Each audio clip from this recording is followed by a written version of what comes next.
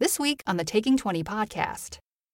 Characters have certain strengths, and by and large, you should set up encounters, whether exploration, combat, or social, for characters to take advantage of those strengths.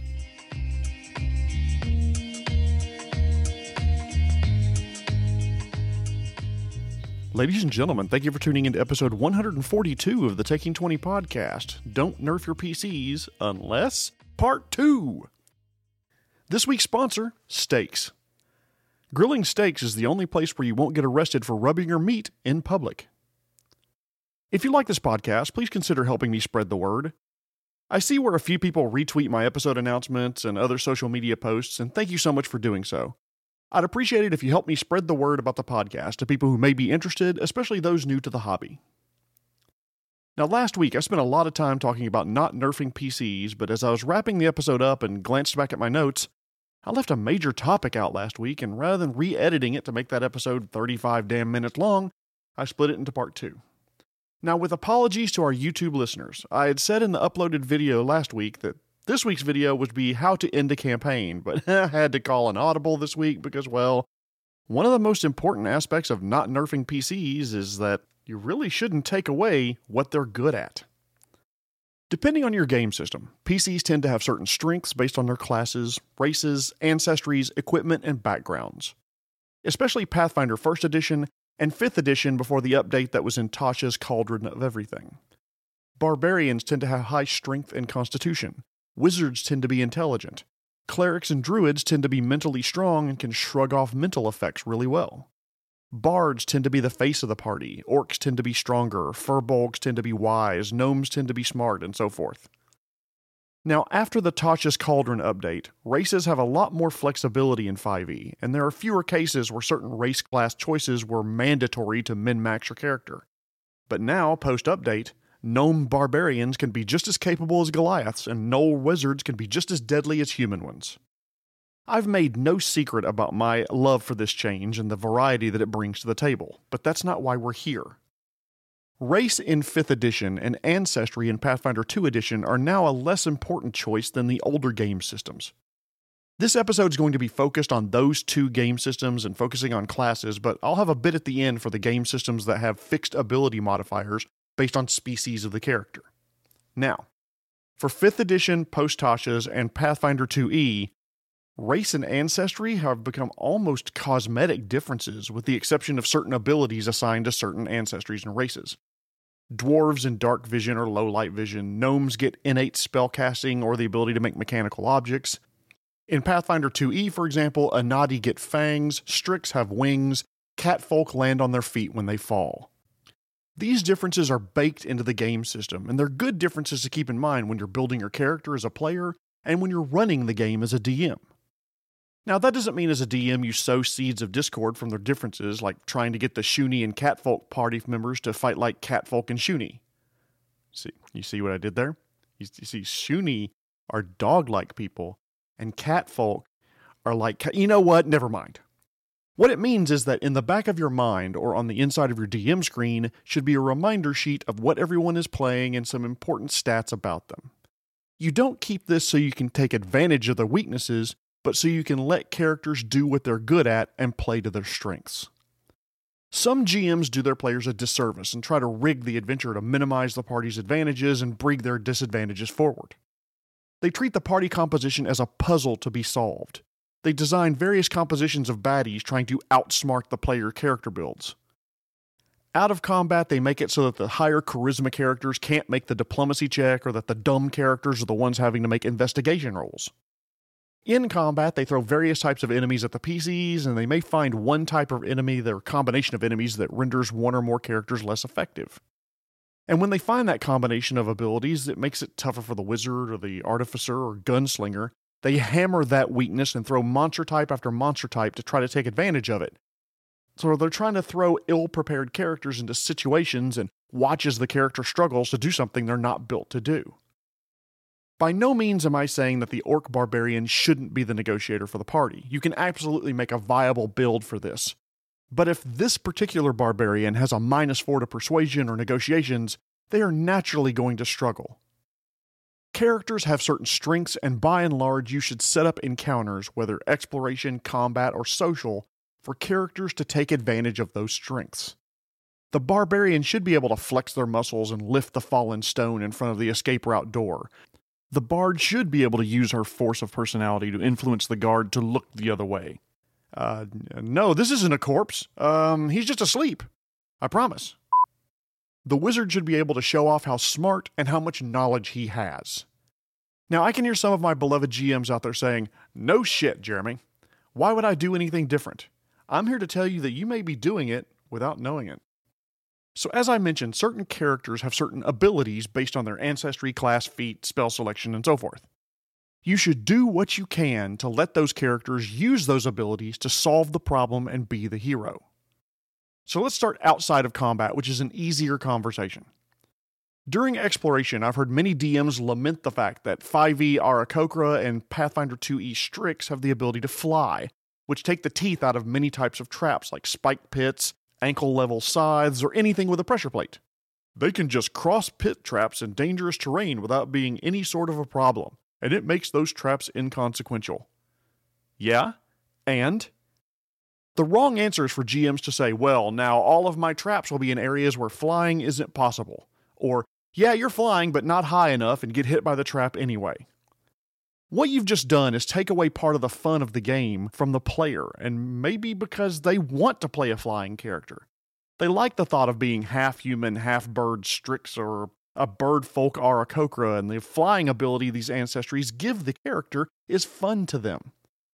By designing your game specifically to nullify that character's ability, you are nerfing that character whether you mean to or not. Let's stay in Pathfinder 2e for a moment. Suppose you've designed this nasty trap where the bridge 30 feet over a rocky crevice will collapse, doing 15 points of filing damage and knocking the characters prone when they land. It also will awaken the snakes that hunt inside the crevice. You set the DC to grab the edge and not fall, but it just so happens that one of the characters is a catfolk.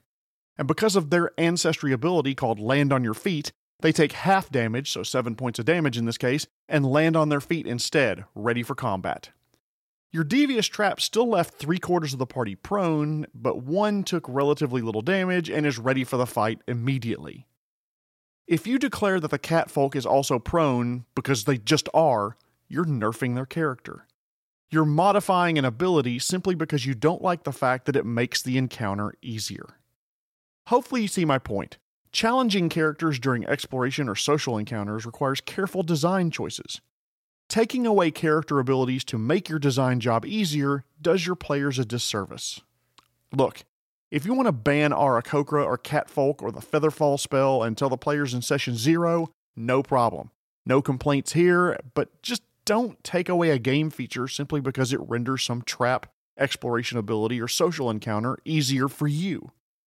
While I'm all for lazy DMing, this is the worst way to make your job easier, by taking away fun from the players. Another way of nerfing PCs is for the DM to set up scenarios where characters best suited to the social encounter simply aren't allowed to participate. Don't get me wrong, it's hilarious for the fighter who dump-statted charisma to have to successfully navigate a mob daughter's quinceañera, but that should be the whole party attending, and the fighter interaction should be just a small part of it. Nerfing the PCs would be when the DM comes with some arbitrary reason why the bard isn't allowed to be the spokesperson for the party, even though the bard is standing right there and trying to talk. Or making the cleric do the trap searching because of some arbitrary reason like the hall is too narrow. In other words, our players are generally smart and capable and will try to prepare for a range of scenarios.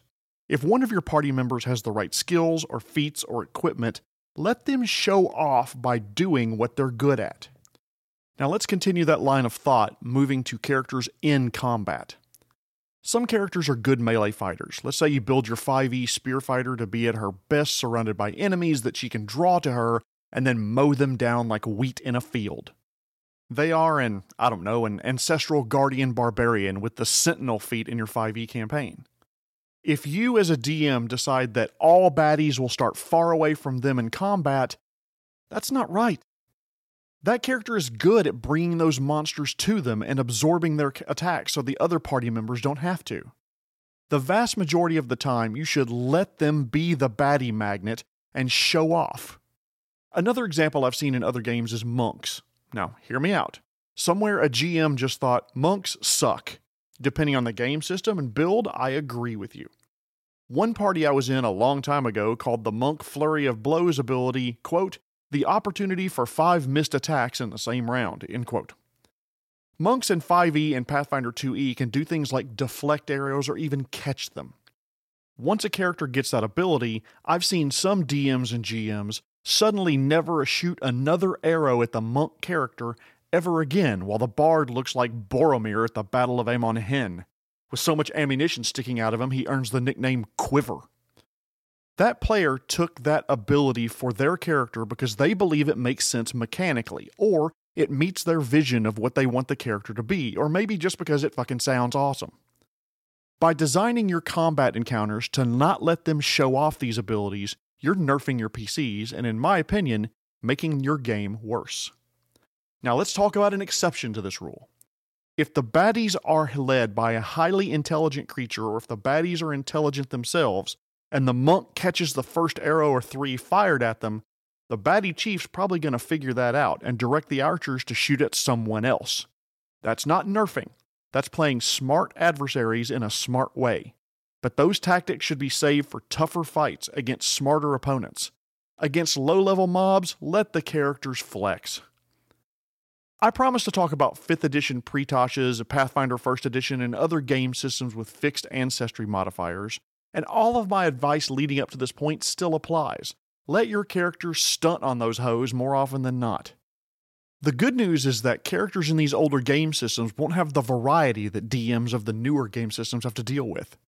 In my experience with multiple gaming groups and running one-shots at multiple gaming conventions and gaming stores, a lot of players tend to build their characters in a min-max fashion, making character choices based on pushing the numbers as high as they can. Barbarians tend to be Goliaths or Githyanki or half-orcs or orcs for the racial strength bonuses. Clerics tend to be Githzerai or Aasimars or changelings because of their innate bonus to wisdom. Infiltrators and rogues tend to be elves or catfolk for that sweet, sweet bonus to dexterity. While some campaigns in the occasional player will build their character to be more thematic than numerically superior, more flavor than crunch if you will, the vast majority of characters in a lot of these older game systems will be of limited variety, so it'll be easier for you to adjust the campaign around the players rather than adjust the players' abilities on the fly. Once you've GM'd a few games, these typical choices will become more and more obvious, and it will be easy for you to keep these characters' strengths in mind and allow their characters to show off a bit. If you're running a newer gaming system with a lot more variety, just keep a cheat sheet behind your DM screen that you can refer to when you need to. One of the key aspects of being a DM is remembering that you are not against the players at your table. Character composition and design is not a puzzle for you to solve, like a walnut for you to crack. These halflings and humans and Anati, these investigators, scouts, and rangers, they're the heroes of the story and are better equipped to handle the world's dangers than your average commoner on the street. Let your players' characters use their abilities that they're good at, set them up for success, and I'll bet you and your players will have fun doing it. Shorter episode this week because it was a part 2, but if you like this episode, please consider sharing it on IG, Twitter, Reddit, or any other social media platform. It'll help me get the word out to others who may be looking for a podcast to learn more about tabletop RPGs. Now, before I go, I once again want to thank this week's sponsor, Steaks. When it comes to food, steak is a rare medium when it's well done. Tune in next week, by the way, when I'll talk about gaining inspiration from other gaming systems, specifically talking about some of the latest books released by Paizo, specifically the Book of the Dead, the Dark Archive, and the Lost Omens Travel Guide. This has been episode 142, part 2 of Don't Nerf Your PCs. My name is Jeremy Shelley, and I hope that your next game is your best game. The Taking 20 podcast is a Publishing Cube media production. Copyright 2022. References to game system content are copyright their respective publishers.